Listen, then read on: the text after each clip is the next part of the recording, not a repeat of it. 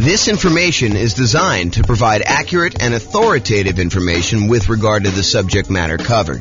It is offered with the understanding that the presenters are not engaged in rendering legal, accounting, or other professional services.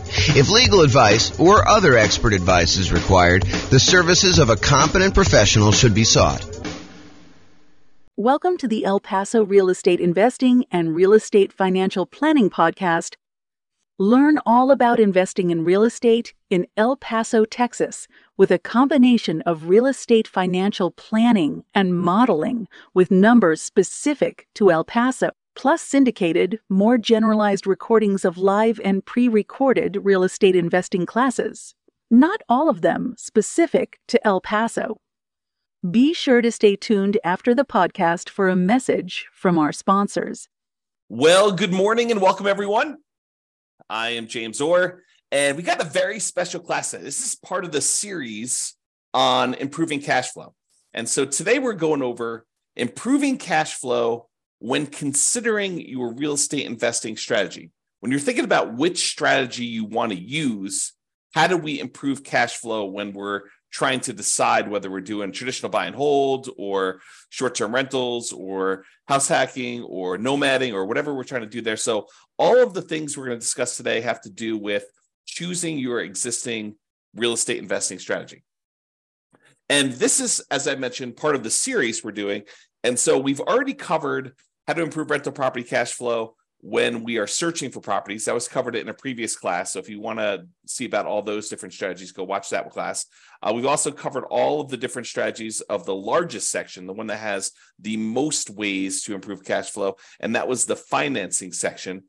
Today, we're covering this, how to improve cash flow during the improved strategy phase. So we'll talk about these different options. And then we've got some future classes coming. The one class on how to improve cash flow when you improve the property itself, while you're marketing the property, while you own the property, and then while you're renting the property. So there's different kind of stages that I broke it down into, and we're covering the classes, we're covering the strategies, the 88 strategies to improve cash flow in all of those different stages in discrete classes by stage. So if you're at the stage where you're searching for properties, just review the one for searching properties. If you're at the stage where you're financing, do that. If you're trying to figure out what strategy to use, this is the class you'll want to use for that one. Okay. So when we're thinking about improving cash flow is really made up of how much income you have coming in on the property, all the different sources of income, especially the rent, but then also things like laundry or renting out different parts of the property, or maybe you add in additional services like landscape service or internet service or things like that nature. So there's different strategies of rent or different sources of income like rent, and then all of the other sources of income you have in the property, minus, in order to get cash flow, you have to subtract out all your different expenses. And your expenses are, your mortgage payment, taxes, insurance, maintenance, property management, vacancy, like all of those different things are expenses. And so when you think about how do you optimize, how do you improve cash flow on property? Well, it really consists of two different parts. How do you maximize the income you have on a property? And then how do you minimize all of the different expenses? And a lot of the things we're going to be talking about here today in this class have to do with maximizing income. Although a couple of them have to do a little bit with minimizing expenses, the majority of them are maximizing the income on it. So be sure to consider the impact of both income and expenses and the additional work involved and the value of your time when you're considering all of these different strategies to implement. Because some of the strategies, as you'll find out, they are significantly better cash flow, but they also require a lot more of your time and effort in order to implement them. So just kind of keep that in mind.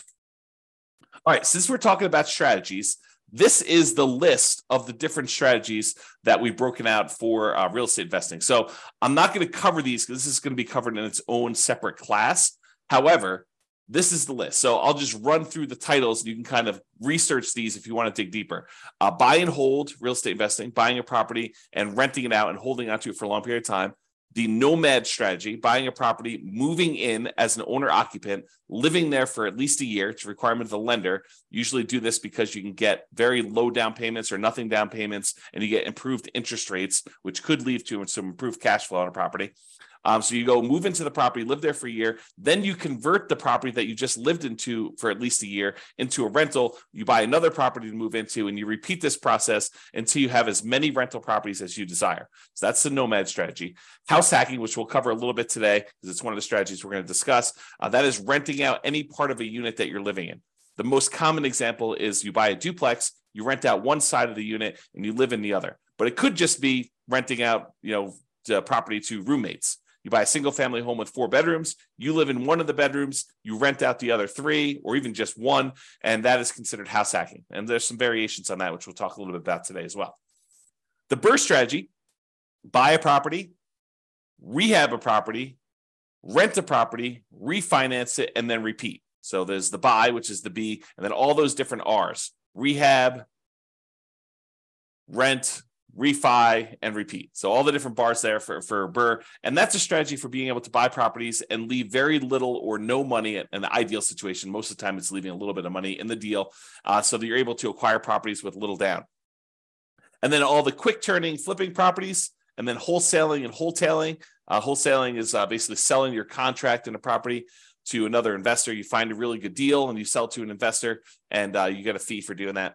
All the creative financing stuff: buying property subject to, lease option, lease purchase, rent to own, owner financing, agreement for deed, contract for deed, loan assumption, like all of the creative different strategies for financing properties. Those are different strategies. And then partnerships and syndications. If you're going to get together with one or more other folks who want to invest in real estate with you, then you can kind of structure those in various different ways.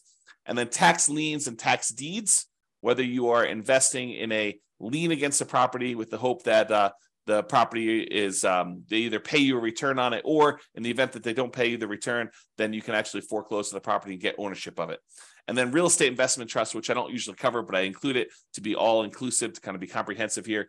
That's that. So these are the different strategies. And you'll see that we're talking about using different strategies here today when we talk about how to improve cash flow. All right, so here's the list.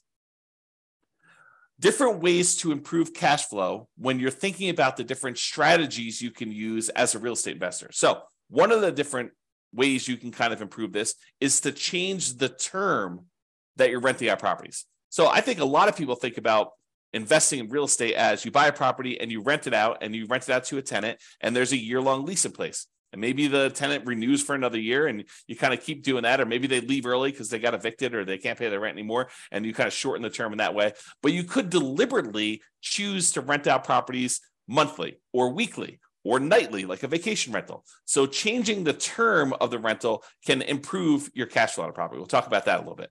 Or doing a totally different strategy, like a lease option, where instead of just leasing the property to a tenant, you decide you want to go after a tenant buyer, a tenant who also has the option or a contract to buy the property from you a year or 2 or 3 or 4 or 5 down the road, or 6 months down the road, whatever you negotiate as part of your term.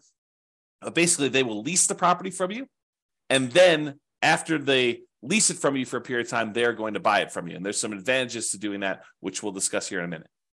Or you could choose to do a specific niche. You could cater to a group of people who you know are looking to rent in your area. For example, you could choose to focus on student rentals, or you could choose to focus in on traveling nurses and provide them, kind of services related to their particular industry, knowing that they're coming in for, contract periods of time, and they're going to need some extra stuff in your property. Or you could cater to oil workers if you happen to live in an area that has a bunch of people coming into town to do work on the oil kind of stuff that they do. I don't even know what they call it. So you can cater to all these different niches, or you can cater to things like corporate rentals. So you decide to do that. And then I'll kind of group these last 3 together. They're all really versions of house hacking, in my opinion. So we'll talk about roommates, getting roommates, changing your strategy to having roommates, like house hacking with a single family home, or renting by the bed or bedroom. Sometimes especially with like student rentals, sometimes they'll rent out by the bed or bedroom. You might rent out by the bed if you're putting 2 students per room, or you could rent out by the bedroom if you're renting to maybe a graduate student or something like that.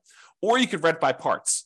In some cases, you may be renting a property where you rent the garage separately, or you rent access to the community swimming pool separately, or you rent access to the storage units on the property, like the storage shed where somebody wants to be able to store something or whatever they're doing there. So those are different ideas, and we're going to go into those in detail here.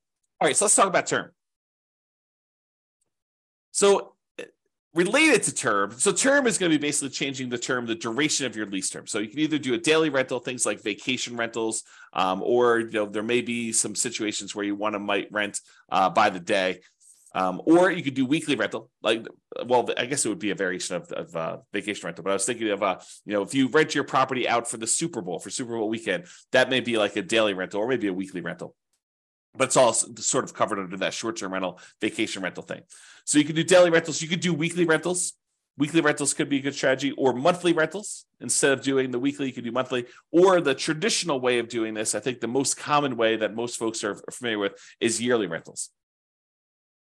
So in addition to changing the term of your lease, a lot of times you're changing what you're providing with the rental, whether you're providing the house furnished or unfurnished. And so realize that you may have sometimes significant additional startup costs if you're changing the term of your strategy from a year-long lease, which you may be renting out a vacant property, although you could do a furnished year-long lease, and do instead a more of a completely furnished turnkey. Someone shows up almost like a lodging hotel sort of situation where you allow someone to come and stay in the property like that.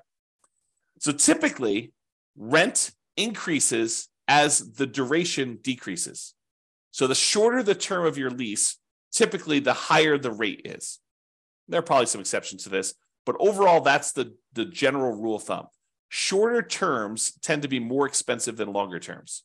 Now, the other thing to watch out for, if you're going to go and do this strategy where you're going to change from doing year-long leases to short-term rentals, which could be significantly higher income on the property, you also have to watch out for increased expenses, like increased vacancy expense. You're not going to have 100% of the nights occupied in most cases. There's probably some exceptions to this, but in most cases, you're not going to have 100% of the nights occupied if you're doing some type of short-term rental or vacation rental. You might have 50% occupancy or 70% occupancy or 30% occupancy. So just realize that you may have increased vacancy for doing that. You may also have an increase in marketing costs. Whereas you may market to find a tenant for a year, for the 60 days or so prior to the lease expiring to get your next tenant. If you're doing a vacation rental, you may be advertising on all of the kind of short-term vacation rental type websites, and that may significantly increase your marketing costs and time. And then also your management costs may be much higher. If you're doing short-term rentals, you may have a significantly higher cost to get the property ready for the next tenants, kind of like being in touch with the tenants, kind of doing your contact and making sure everything's ready to go for the short-term rentals. Things like that could be increased by doing a shorter term. And then finally, in some cases, the maintenance on a property on short-term rental could be slightly higher depending on how things in your property wear and what it costs for you to keep up with maintenance on the property for doing that. Replacing things that you might not have in a long-term rental, like linens or shampoos and things of that nature. Like, you could have a pretty significant increase in cost for doing that as well. But in a lot of cases, not every case, but in a lot of cases, those costs are more than made up for by doing the short-term rental. So this class, by the way, is not intended to be like, this is how you do short-term rentals. This class is intended to be like the overview of how do you improve your cash flow and things to consider, then go research. If you're interested in doing short-term rentals, you want to go dig into that particular strategy to become an expert at that particular strategy. Okay. All right, let's talk about lease options. And when I say lease option, I'm talking about the whole kind of like rent-to-own family. Lease option, which is a lease with an option contract. Lease purchase, which is a lease with a purchase contract. Rent-to-own, which is a generic way to describe these, or lease to own, which is another generic way to describe these. So like I'm talking about that whole family when I say lease option. So I'm not specifically calling out lease option. I'm using it generically. Okay, this tends to provide the lease with option where you find a tenant buyer who wants to lease the property from you with the intention of buying it from you 3 months, 6 months, a year, 2 years, 5 years down the road.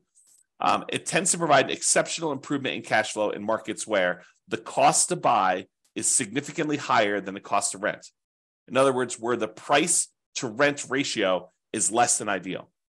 So if you're in one of those markets where it's really hard to make cash flow work, putting a reasonable amount down because the cost to buy a property is so much higher than the cost to rent a property, this could be a great strategy for you to consider.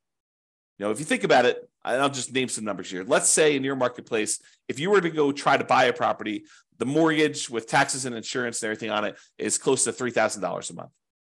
But rent on that particular property is, low 2000s, 2,200, maybe 2,000 even, maybe 2,400. But there's a significant difference between what a property would rent for, and even if you put 20% down or 25% down, what the property would cost you to buy. If you're in a market like this, lease option could be an interesting strategy. Why? Because when you're talking to someone who is coming in, they're leasing the property with the intention of buying it later, you need to talk to them about what it's going to cost them to buy the property. So you get to, instead of just comparing rent to rent when you're marketing your property, now you get to discuss with them, this is what it would cost if you were just renting the property. If you were going to buy the property, though, it's going to cost you about $3,000 a month or $3,200 a month. And so rent is going to be a little bit higher than what normal rent is on this property, and you're going to be able to buy it later. And if they tell you, look, I can't afford a $3,000 a month payment, what they're telling you is, I'm never going to be able to buy this property. I can't afford a $3,000 a month payment to buy it. So you're setting them up for failure if you try to put a tenant buyer in a property where they tell you up front that they can't afford what the payment's going to be when they go and finance it. If the only way they can afford the property is when they're renting it, then they're never going to be able to afford the property. Now, there's exceptions to this, right? Like someone comes into a windfall of some sort and they're able to get a big enough down payment where they could buy it all cash and they no longer have a monthly payment, or they get a big enough down payment where they're able to do that, or they think the interest rates are going to go back down. I'm not sure I would be speculating on that, but there are some exceptions where that's the case. But if I would want to put a tenant buyer in a property, if I wanted them to buy the property, which I think I want to play win-win, right? You want someone to be in a deal where they can actually succeed through the process that you're helping them do. You want them to help them buy the property. You don't want to put someone in the property where they're never going to buy. So if you do want to do that, which I think you should, then you put them in the property and they need to be able to afford that monthly payment. And so now you can start comparing what the payment would be when they buy it to what the rent is, and maybe you're able to get a little bit higher than fair market rent for the option for them to be able to buy the property from you at some point in the future. Okay. And I'm very deliberately not going into all the details of, do you apply some of the monthly payment toward their purchase price or anything like that? These are all different things that you need to learn about if you plan on using this strategy, but I'm not going there today because we've got other stuff to cover. This is not intended to be a class on implementing lease options. There's separate classes on that if you really want to dig into that strategy. Okay. However, even if the monthly fee, the amount you're charging them monthly, was completely identical, right? You were able to get only the same amount you were able to get for rent as renting the property versus doing a lease option. You were only able to get that same $2,200 a month, whether you did either strategy. If that was the case, there are some significant improvements to cash flow from getting a non-refundable purchase deposit when the tenant buyer comes in the property. So even if the tenant buyer is only able to pay $2,200 and the tenant would normally pay $2,200, if you're getting for example, a $10,000 non-refundable purchase deposit, that would significantly improve your cash flow on the property. So for example, let's say they had a 3-year period in order to be able to buy the property, and you're getting from them a $10,000 non-refundable purchase deposit. Well, if you take that $10,000 and you kind of like spread it out evenly over a 3-year period, it's almost like getting an extra $250 more per month in cash flow. Even though you're going to take that $10,000 in many cases, you're going to apply it toward the purchase of the property later. So you're trading some of the appreciation you were expecting to get in the property over those next 3 years in exchange for getting better cash flow in the meantime. You're doing some deal alchemy. You're trading future appreciation, the $10,000 of extra appreciation you would have gotten later on when they buy it from you. And you're saying, I'm going to apply that $10,000 towards your purchase. I'm going to take some of the profit I would have gotten at the end when they bought the property from me, and I'm going to take it up front as a non-refundable option fee, which does apply to the purchase price for them, counts as part of their down payment. But then you're also getting that, which if you spread it out over 3 years, looks like you're getting $250 plus per month in extra cash flow. So if you thought you were getting $2,200 a month, now you're really getting $2,450, which is significant in certain markets, right? So that is one way to look at the lease option. And then the other thing is, in general, I think it is true that if you realize rent is a range, right? Unless you have 100 identical properties that are all renting and they're all exactly the same, all the same views, all the same backyards, all the same amenities, all the same layouts, like everything is identical, and a tenant can go in and they've got 100 different ones to choose from, and the rents are going to be pretty much exactly the same for all of those. But if you've got one property and another property, and the other property has slightly different layout or slightly different amenities or slightly different kind of upgrades or slightly different view or slightly different location in the neighborhood, like the rents on those are not identical. And so there's a slight range of what rents can be. If you're a really good marketer, you might be able to get a little bit higher. If you're not such a good marketer, maybe you're going to be a little on the lower end. So realize that the range, rent is not an exact number, and rent ranges vary. And if you're doing a lease option, you're giving someone the ability to buy a property from you, you're almost always going to be on the top of that rent range. You're usually not going to be on the low end of a rent range by putting a property up for lease option, because you're adding something that is extra, that is special, that's valuable to them. So you're almost always going to be at the minimum at the top of the rent range. And in some cases, you're able to get a premium. Okay. And one of the other little perks of doing lease options is you might also improve your cash flow through slightly lower maintenance, slightly lower vacancy, and slightly lower management. So these aren't like huge numbers, although they can be, but they tend not to be these huge numbers. But realize if you've got a tenant buyer in a property who has ownership mentality, who is on the path to buy that property from you, a lot of times they have pride of ownership. They think that they're buying the property, and so they want to maintain their property a little bit nicer. They tend to stay a little bit longer, although there's exceptions to that. And you tend to have to do less management for them because they are owners. They think that they're going to be owners of the property. So the ownership mentality of tenant buyers versus tenants could be a huge plus to help you with your improving cash flow. So for that reason, doing this lease option strategy, changing your strategy to be lease options, could be hugely beneficial. And I've also talked about how in the past, and this is sort of a side note, go like research this more with one of our other classes, but I've also talked before about this idea of being able to use the lease option non-refundable option fee in order to use that as the down payment to go buy your next property. So imagine you're doing a nomad property where you move into the property, you put 5% down, and you move into the property, you live there for a year. And then when you are planning on exiting that property in order to go buy your next one, you get a tenant buyer to come in who's going to be a tenant and buy the property from you. They give you a option fee on the property. Let's say it's 5% of the purchase price. Then you use that option fee yourself to go put 5% down on the property that you're buying, and then you are able to buy your next property. The tenant buyer who is going into your old property provides you the down payment to go into your new property. So this could be a strategy to provide you with the down payments to continue your own investing strategy as well. All right, let's talk about niching. Specialization tends to be more expensive than generalists. So if you cater to a specific audience, corporate rentals, traveling nurses, students, undergrad, graduates, startups, whatever you decide you're going to cater to as part of your particular strategy, it is up to you to figure out how you can provide extra value, what they need, determine what they need, and then provide them what they need, add value to whatever it is that you're offering. And a lot of times you can get slightly improved fees by doing so. Okay. So what can you offer them that would be more attractive to people in that group than just renting another property? And then what's a reasonable premium you can charge for providing that extra value? So if you're going to charge money for students, maybe you provide housing that's near the university and some extra things that students would like the terms that kind of coincide with the school year, or the ability to have their parents co-sign, or whatever it is that is appropriate for you and that particular niche that you're serving. Find out what they need, how you can cater to them, and then cater to them, and you might be able to find a profitable niche to focus on. All right, let's talk about house hacking. So house hacking is renting out part of the property while you live in the property. And we're going to go over 3 different examples. We're going to talk about getting roommates. We're going to talk about renting by the bed or bedroom. And then we're going to talk about renting by parts. So let's jump into that. So let's talk about roommates. So imagine you have a single family home. You might be renting bedrooms with use of other parts of the property. So you rent them a bedroom, but they get use of the kitchen and the basement and the living room and maybe parking spaces if you have that in your property. In some cases, you may have a non-conforming duplex that you could rent out to a roommate.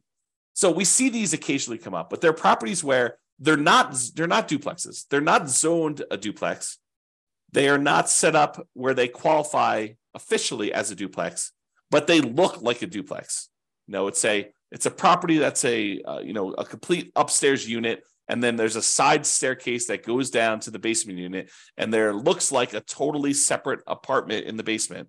In some markets, you can't put the stove in, or you can't do something where that would trigger compliance issues or something like that. But it could have a hot plate or something like that, or a mini fridge or whatever. But it looks like it's a duplex, although it's technically not. It's what we call a non-conforming duplex. And actually, I have a typo here. I'm going to fix it. Non-conforming duplex. So non-conforming duplex that you can't technically rent it out as a separate unit. It doesn't have its own address, doesn't have its own whatever, heating source or air conditioning source or a stove or fireplace, whatever it is, the difference between having a full duplex and not in your marketplace. It could vary a little bit, but you could have a roommate that lives down there. Imagine you were just going to have a roommate upstairs in a different bedroom. Well, in this case, you have a roommate, and those could be the rules that you apply to this thing where you are having a roommate. And so a lot of times you have to watch out for your occupancy limits in your marketplace, and they're not going to have their own address. And maybe you have to give them access to something else in order to do this, make this right. Find out what it needs to be in your marketplace. And a lot of times your real estate agent can help you with that. But you maybe have a non-conforming duplex that you could do that. Or if you have a traditional duplex, triplex, or fourplex, you might be renting out the other units of that property, like actual conforming duplex, triplex, where they're legally considered duplexes, triplexes, or fourplexes. You might be renting out the other units. And in addition to that, some investors may choose to rent out the duplex, rent out the other units, or triplex or fourplex, rent out the other units. And then in addition to that, they may choose to get roommates for the property they're living in as well. Okay, so that is another option. So that's like roommates. And that could significantly improve your cash flow if you're thinking about that. Okay, rent by bed or bedroom. So in some situations, they might lend themselves well to renting out by the bedroom or even the individual bed. A lot of student rentals, they may do individual bedrooms, or they may do kind of by the bed, where you have two students per room. You have two beds in there, maybe two desks or something like that to kind of cater to the students. Or you could rent by parts. We talked about this non-conforming duplex, triplex, or fourplex, and be sure to check and apply with local occupancy laws to do that. But more unusual setups could also include like RV parking spaces for them to park their RV. So if you have lots of space in your property and it's set up for RV parking, you're allowed to do that with your HOA, then maybe you go ahead and you rent out the space for someone who wants to be able to park their RV there, and that could improve your cash flow on the property. Or maybe you own an RV that you have, or maybe it's a tiny home that you set up on the property, and you could rent that out as its own separate living unit on the property if your occupancy laws allow you to do that. Another common one is if you have a garage or storage units, you could rent out the access and use of the garage separately to somebody who has a car or like machine shop that they really want to have separately, and they don't have space in their apartment, and they want to just rent a private garage to be able to have their setup there so they can do that. It does not have to be, like, it's kind of key point here, it doesn't have to be a place where people sleep. It could be more of a commercial or recreational use type situation with these in order to get rent by parts. Another example would be use of the community pool. In some neighborhoods, by being a member of the HOA, you get use of the community pool. You may not want to use that. Maybe you get wristbands that'll give you access to do that. Maybe you maybe you sell the rights for a family to use your wristbands. Maybe make sure you check with your HOA to make sure this is legal. Or maybe it's use of the rec center. They've got a gym set up down there, or if somebody wants to have weekly meetings for their whatever, their club, book club, knitting club, game club, whatever they want to do, and they want to have use of your recreational center, and you could rent out use of that by giving them access to your rights to do that. Okay. All right. So that's it. That is all the different strategies we talked about for improving cash flow when you're considering the strategy that you're using. So remember, optimizing cash flow is about maximizing income and minimizing expenses. I got another typo here.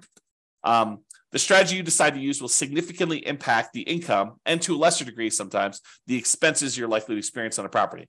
It is better, in my opinion, to take a more holistic approach and to optimize at the various stages we discussed earlier: the financing stage, the searching stage, the kind of like choosing your real estate investing strategy stage, when you're owning the property, when you're marketing the property, like when you're renting the property, all these different things, kind of pick and choose and try to optimize as many of those different things as you can to improve your cash flow, especially in a market where prices are high, interest rates are high, and your rents are lagging. We need to do more things than we've done in the past. Cash flow has become more important than ever and harder to achieve than ever in a lot of ways. And so we really need to implement these 88 strategies that we have in order to improve your cash flow. All right, so that's it. This has been James Orr. I hope you've enjoyed class. I will talk to you soon. Bye-bye for now. With home prices up, mortgage interest rates up, and rents up, but not quite enough to counteract the higher prices and interest rates, cash flow on rental properties in El Paso is harder than ever. Book a call with the Real Estate Financial Planner to apply our proprietary 88 strategies to improve cash flow on your rentals. See the show notes for a link to schedule your call and improve your cash flow today. If you're a real estate agent, lender, or professional in El Paso that wants to help our real estate investor listeners, consider reaching out to learn about collaboration opportunities with this podcast. We'd love to add more value to our listeners by having you assist our investors buy, sell, and finance their real estate investment. See the show notes to schedule a call to discuss collaboration opportunities.